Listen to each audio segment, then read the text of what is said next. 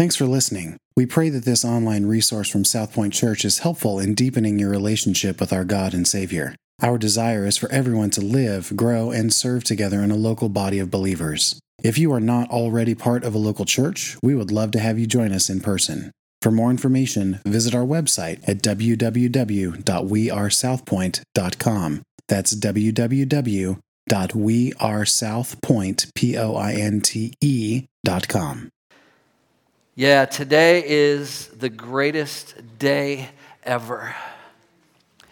You know, if you had the opportunity to be with us Friday night, you got to experience something very special, something powerful, something meaning, something moving, something that reminded us of the gruesome, horrible death that our Lord had to endure, so that we could come to this day and say, praise God, He is risen. You know, it's appropriate, and I think because it's such a day of celebration, it's okay to inject just a tiny little bit of church humor, so go with me on this. It's been said that someone pulled Joseph of Arimathea aside and said to him, Joseph, that was a beautiful, costly, hand-hewn tomb. Why did you give that away? Why did you give it to someone else to be buried in? Joseph just smiled and said, why not? He only needed it for the weekend. Yeah, amen. Hallelujah. Praise the Lord. Jesus only needed the tomb for the weekend. He is risen. He is seated at that place of honor at God's right hand. Now, here's the challenge for us today. Okay, the challenge for us today is to believe it and live it. Author and theologian N.T. Wright has said, our task in the present is to live as resurrection people in between Easter and the final day with our Christian life, corporate and individual, in both worship and mission as a sign of the first and a foretaste of the second. And so my goal this morning is that if you are here and you are not saved, that you will encounter the risen Jesus. If you are watching us today online and you are not saved, I pray that the Spirit will speak to you through the airwaves, and that you will know that you are loved, that God has a place for you, that He is waiting with arms open to welcome you into His presence. May today, whether you're here or there, be your day of salvation. For those of you who are here and are saved, it is that you would be challenged to live as resurrection people. To live as resurrection people. See, it's high time, in my opinion, it's high time for all of us, myself included, because I am far from perfect.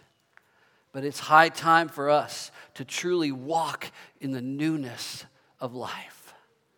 We can do that with God at our side. So if you have your Bibles, please open with me to Mark chapter 16. We're going to walk to the empty tomb this morning. We're going to see for ourselves that Jesus truly is risen. And as we do that, we're going to explore three things. The first is a ministry of love. The second, a message of life. Third, a mission of liberation. So if you would please stand with me in honor of God's reading of God's word. Mark 16, we're going to begin at verse 1. It says, when the Sabbath was past, Mary Magdalene, Mary the mother of James, and Salome brought spices, so that they might go and anoint him. And very early on the first day of the week, when the sun had risen, they went to the tomb.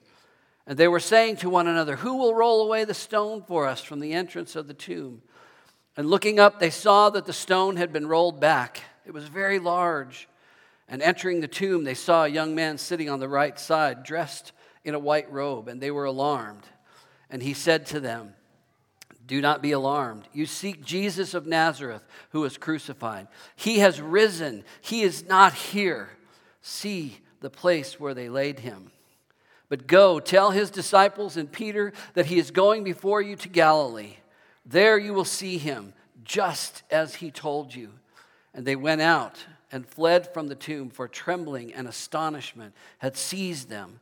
And they said nothing to anyone, for they were afraid. Let us pray.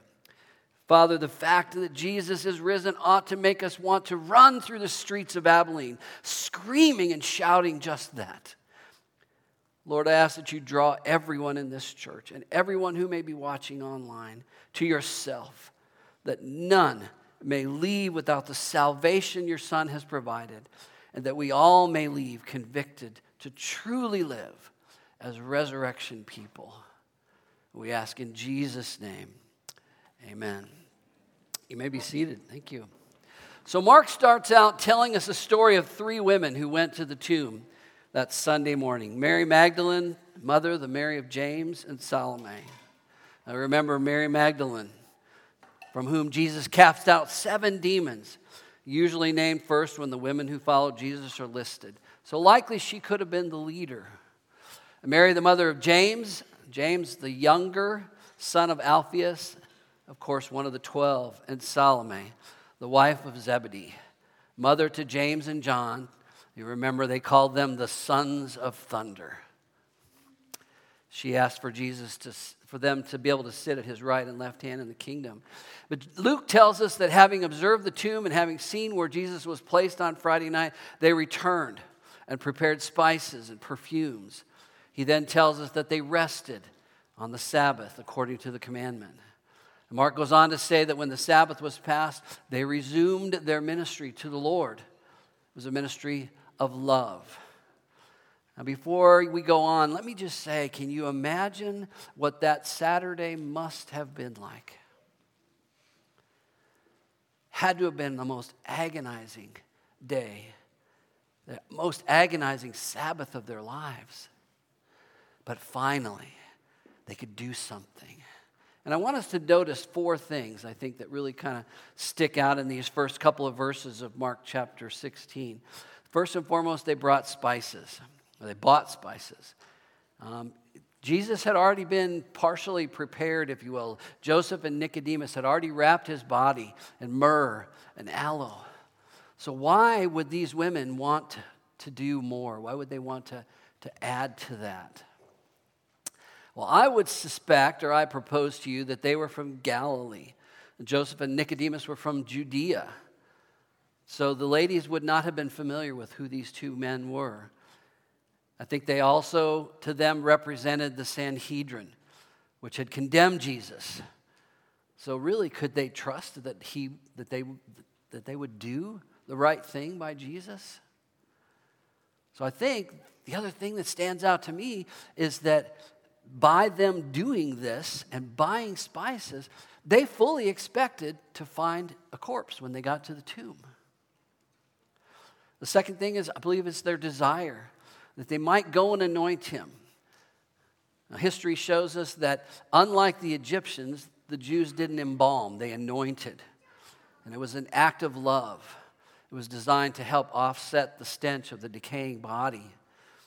And again, I think it's important for us to remember that they were coming, even though it was 3 days after, expecting to find a corpse. Now, the third thing was their devotion. The scripture says, very early, when the sun had risen, they went to the tomb. So likely they left their homes when it was dark, gotten up early.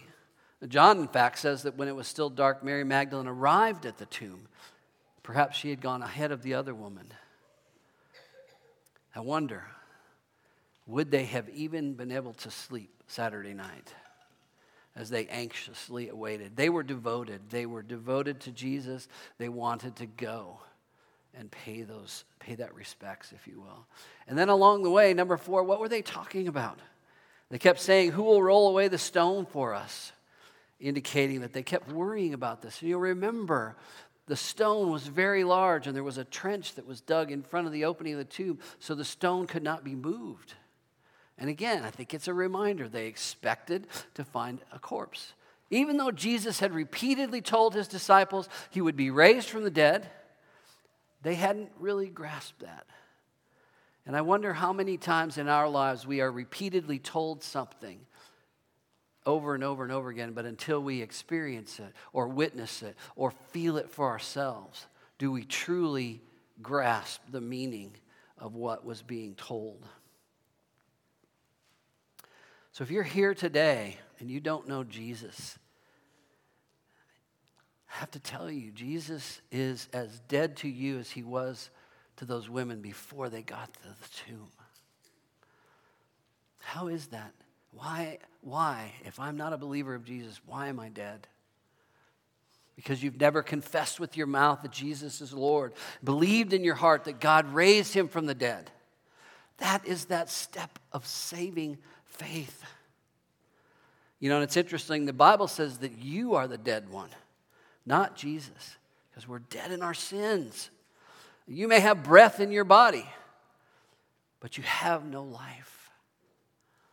So I implore you today, won't you come to him? He's the only one who can save you. If you're here today and you're already saved, let's keep living as resurrection people. But my question is, are you living in Saturday? Or are you living in today, Sunday, the risen Christ day? 1 Corinthians 15, verse 57 says, "But thanks be to God who gives us the victory through our Lord Jesus Christ."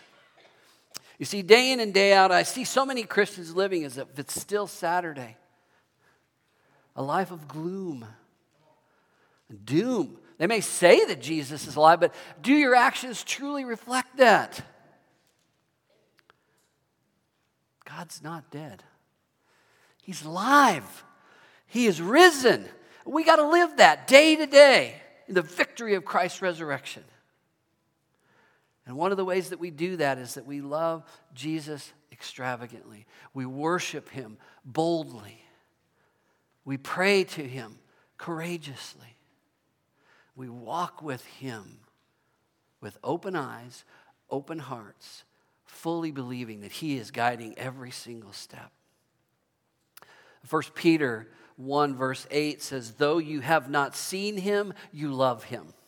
Though you do not now see him, you believe in him and rejoice with joy that is inexpressible and filled with glory." See, that's joy. That's the joy that comes from knowing Jesus. And it's a different kind of a feeling than being happy. Joy. And I love that word, inexpressible. Can you imagine trying to even put a finger on what that means? So I'm going to ask you today, are you living on Saturday? A life of defeat? Woe is me? Or are you living on Sunday, a life of victory and joy that words cannot describe? A life sold out to Christ and his love. That's a challenge for us as believers, for those who may not believe. It's a call, but it's the call of a loving Father who says, "Come to me, and I will give you rest." I think the second thing, as we continue this passage with verse 4, it talks about what I've called a message of life. Okay, so the women arrive, looking up and down. I mean, they'd been looking down. They just figured that they were just going to take care of a corpse, even though it was Jesus. They were downcast, defeated, living in Saturday. As they looked up, they saw their first surprise. The stone was rolled away. Oh my gosh, can you imagine what they made, the level of emotions? Can you imagine the range of emotions from excitement to, oh my gosh, what have they done with our Lord? Why is the tomb open? They walked in. Matthew 28 verses 2 and 4 says, "And behold, there was a great earthquake, for an angel of the Lord descended from heaven and came and rolled back the stone and sat on it. And for fear of him, the guards trembled and became like dead men." So the women walk into the tomb. They saw the second surprise. Luke says his clothes were dazzling. Matthew says they were as white as snow and that his appearance was like lightning. At this, the women were alarmed. I'm not sure how I would have felt. Can you imagine? For just a moment, allow yourself mentally to go there and imagine what these women might have been feeling. It's probably possible. It says, completely terrified of what they saw, this young man, the angel, he began to speak to them. And his message is their third surprise, if you will, of this morning. It's a message of life. I want to kind of look at four things that I think particularly stand out in this in verse 6. I think first and foremost, it's a message of peace. Because the angel says to them, do not be alarmed. Okay, it is very appropriate that his resurrection should be attended with a message of peace. His birth was peaceful, quiet. Jesus came. Not a lot of pomp and circumstance, a lot of fanfare, but it was just a baby born in a stable and laid in a manger. But his resurrection from the death is still giving us peace today. It's the same message for all of us who believe on him. God brings a message of peace. The second thing is it's a message of person. The angel says, you seek Jesus of Nazareth who was crucified. Mark's inspired account leaves no doubt about who had been in that tomb. You know, there are some who would, skeptics and unbelievers would say, oh, they just went to the wrong tomb. Well, we know that's not the case. In my opinion, that's completely ludicrous. They knew exactly where they were going. Thirdly, it's a message of power. The angel says, he is risen. He's not here. You know, we're reminded in the scripture, you'll remember the stories. Jesus was not the first person to get up from the dead. Lazarus in John 11, the widow of the Nain's son in Luke 7, Jairus' daughter in Mark 5. But here's the key thing. He was the only one who got up to never die again. He conquered death so that all who receive him as their personal Savior become partakers. A couple of great passages that remind us of this in John 11, beginning with verse 23. He says, Jesus said to her, your brother will rise again. Martha said to him, I know that he will rise again in the resurrection on the last day. Jesus said to her, I am the resurrection and the life. Whoever believes in me, though he die, shall he live. And everyone who lives and believes in me shall never die. Do you believe this? And she said to him, yes, Lord. I believe that you are the Christ, the Son of God, who is coming into the world. In Paul's letter to the Romans, 6th chapter, beginning with verse 4, says, we were buried therefore with him by baptism into death, in order that, just as Christ was raised from the dead by the glory of the Father, we might walk in the newness of life. If we have been united with him in a death like this, we shall certainly be united with him in a resurrection like this.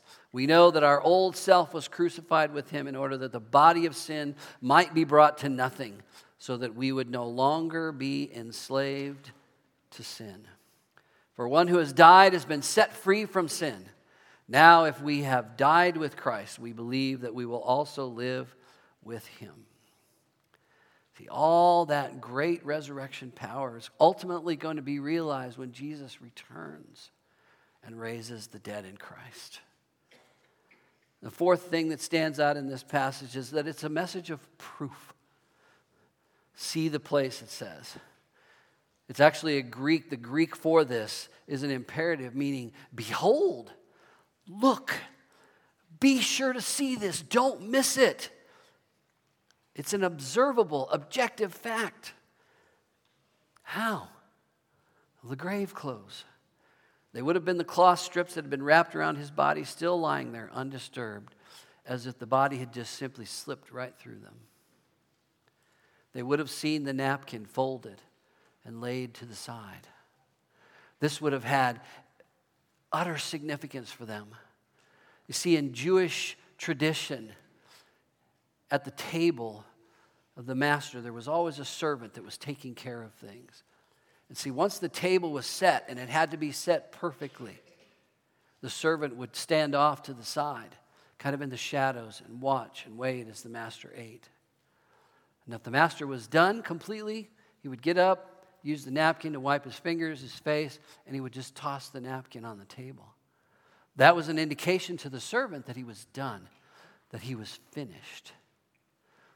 Now, if the master folded the napkin and left it on the table, that was a sign to the servant that he was not finished. And so for these women to see that folded napkin that would have covered Jesus' face, neatly folded and laying there, it would have been a sign to them that he's coming back, that he's not finished. The grave could not hold him. Death could not keep him down.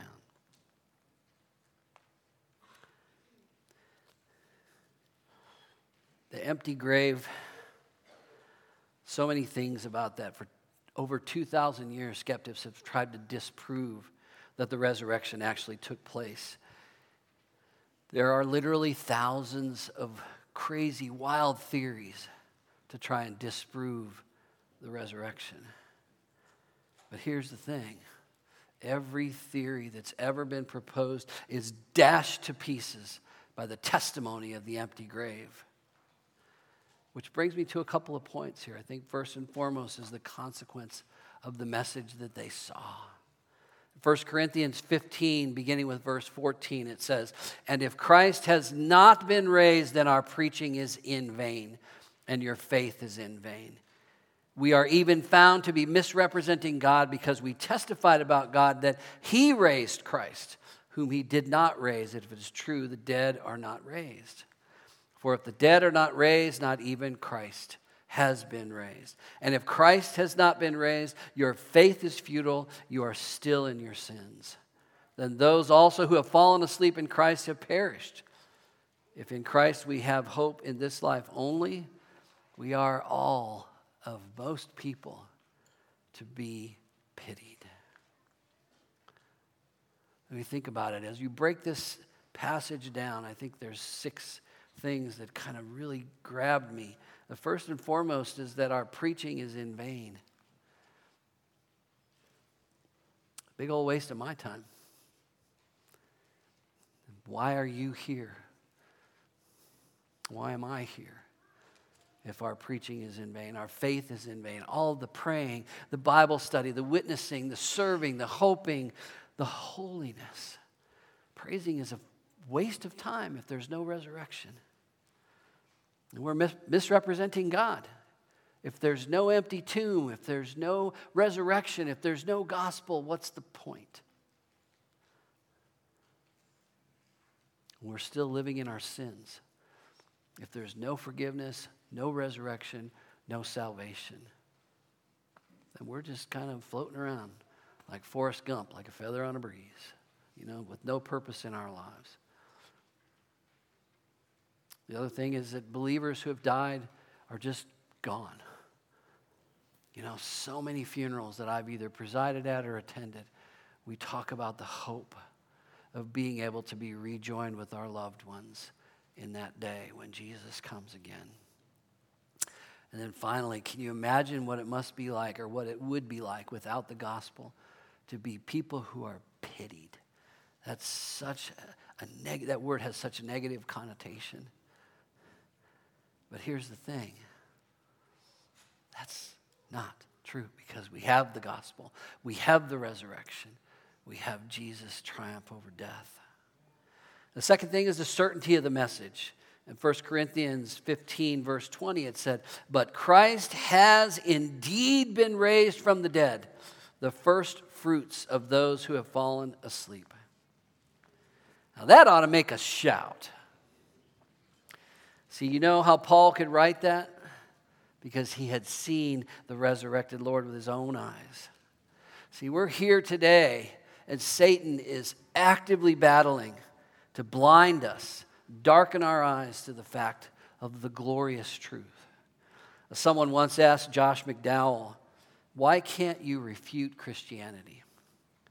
He says, for a very simple reason. I'm not able to explain away an event in history, the resurrection of Jesus Christ.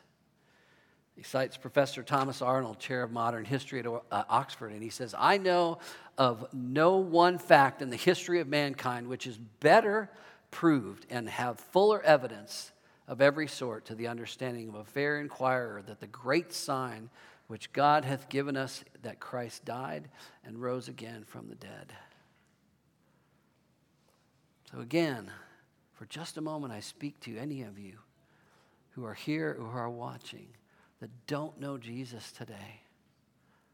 You can argue, you can deny, you can debate Jesus' resurrection all day long, and it doesn't change the fact that he is risen.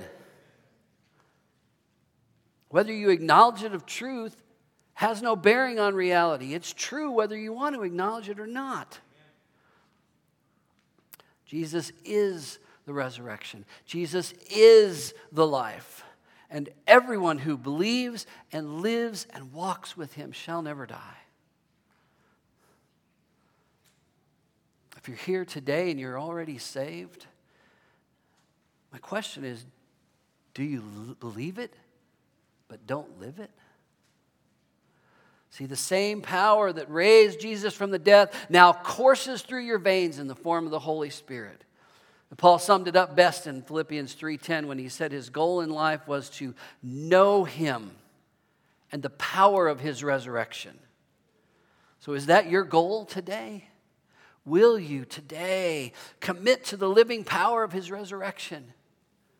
Walk with him through the filling of the Holy Spirit. These final two verses, I think I've called it a mission of liberation, but there's some things that are happening here that I think we need to remember. The first thing is a command. The angel's message is not finished, so he gives the women a command. What does he do? He tells them to go tell his disciples and Peter, even Peter. Ouch. Ever wonder how much sleep Peter got from Thursday to Sunday? Probably not much. Probably not much. Maybe that's why John outran him to the tomb. He was so tired. Or the heavy burden of guilt he was carrying. Yet the angel, speaking on behalf of the Lord, and lest the women as well, said, go, tell them, liberate Peter. 20 years later, as Peter recounts this story to Mark, he still remembers those sweet, precious, forgiving words of the angel and Peter. He is going before you to Galilee. Now, why Galilee? They were close to Jerusalem, but why Galilee? I think it's where they first fell in love with Jesus, where many of them were called into discipleship. And they kind of waited around, did they? They didn't go right away. John tells us after 8 days when Jesus appeared to Thomas, they were still in Jerusalem. Again, he had to tell them, go to Galilee. There you will see him. And that's in fact where they did see him. If you're looking for some proof, you just look only to God's word to see. There are 13 post-resurrection appearances in Scripture. Mary Magdalene, the other two women, the two disciples on the road to Emmaus, the 11, to Peter, to the 10 minus Thomas, and then to the 11 with Thomas.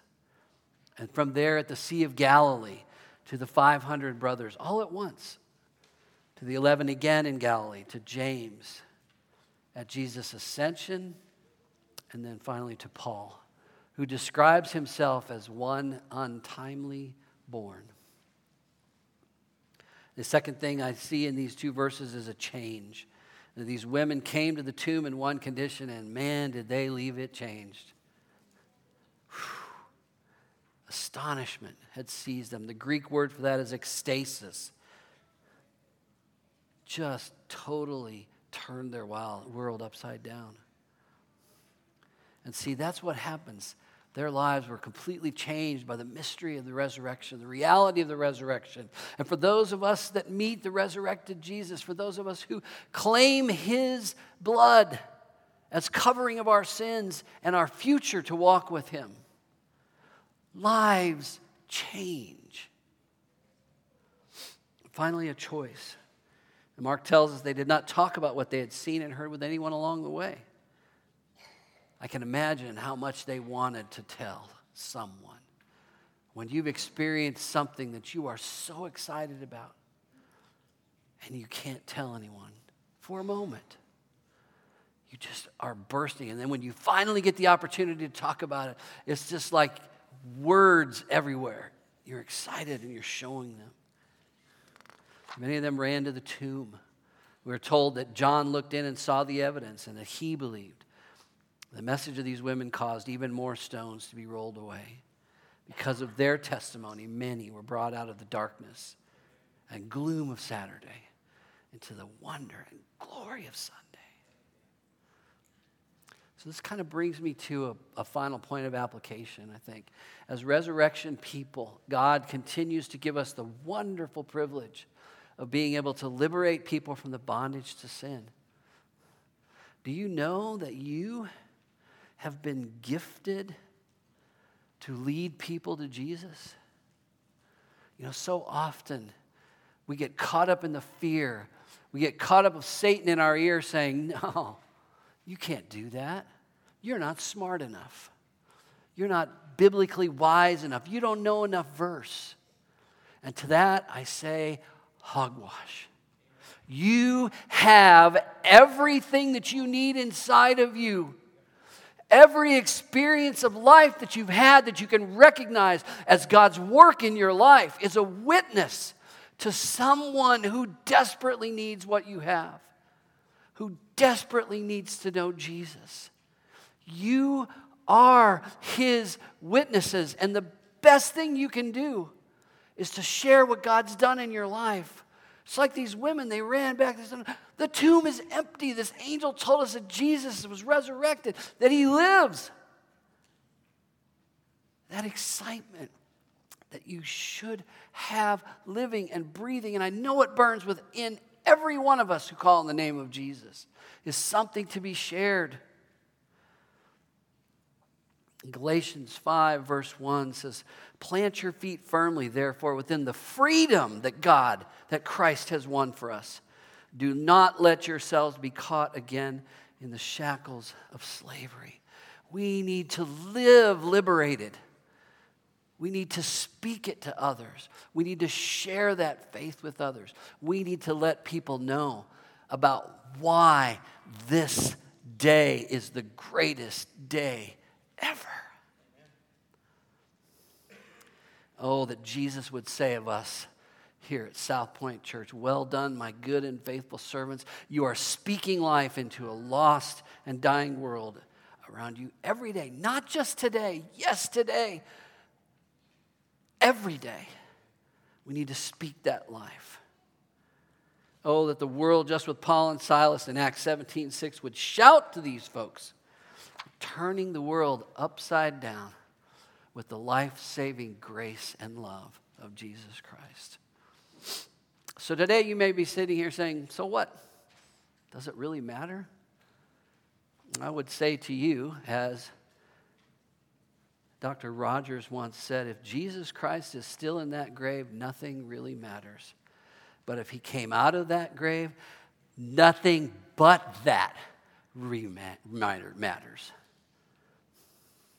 You probably wondered about my sermon title today. So why would you put all your eggs in one basket? Well, if you think about the colloquialism, if you will, the Urban Dictionary defines it as putting your money, your hopes, or future into one thing. The wisdom of the world says don't do it. So we have financial advisors who tell us to spread our money around, guidance counselors, spiritual advisors, life coaches. But I'm here to tell you today that the world is wrong. And it wasn't until the spring of 1994 that I figured it out for myself. And since that time, I've spent nearly 30 years in various stages of ministry as a marriage and family coach, as a preacher, as a Sunday school teacher, and a sold-out follower of the one true Christ. Now, do I say that to trump myself up? Heaven, no. No. But I am here to tell you that I have all my eggs in one basket. And that is the linchpin of our faith, the resurrection of the Lord Jesus Christ, Savior, you should do that as well. You know, I thought it was such fun to watch the littles out there gathering the eggs. And I thought about the title of my sermon, and I was like, I wish one of them was here with your basket that was full of eggs, because all their eggs are in one basket. All your eggs in one basket. Jesus Christ is not in the grave. He is risen. He is risen indeed. Believe it. Live it. Because nothing else matters but that. Let us pray.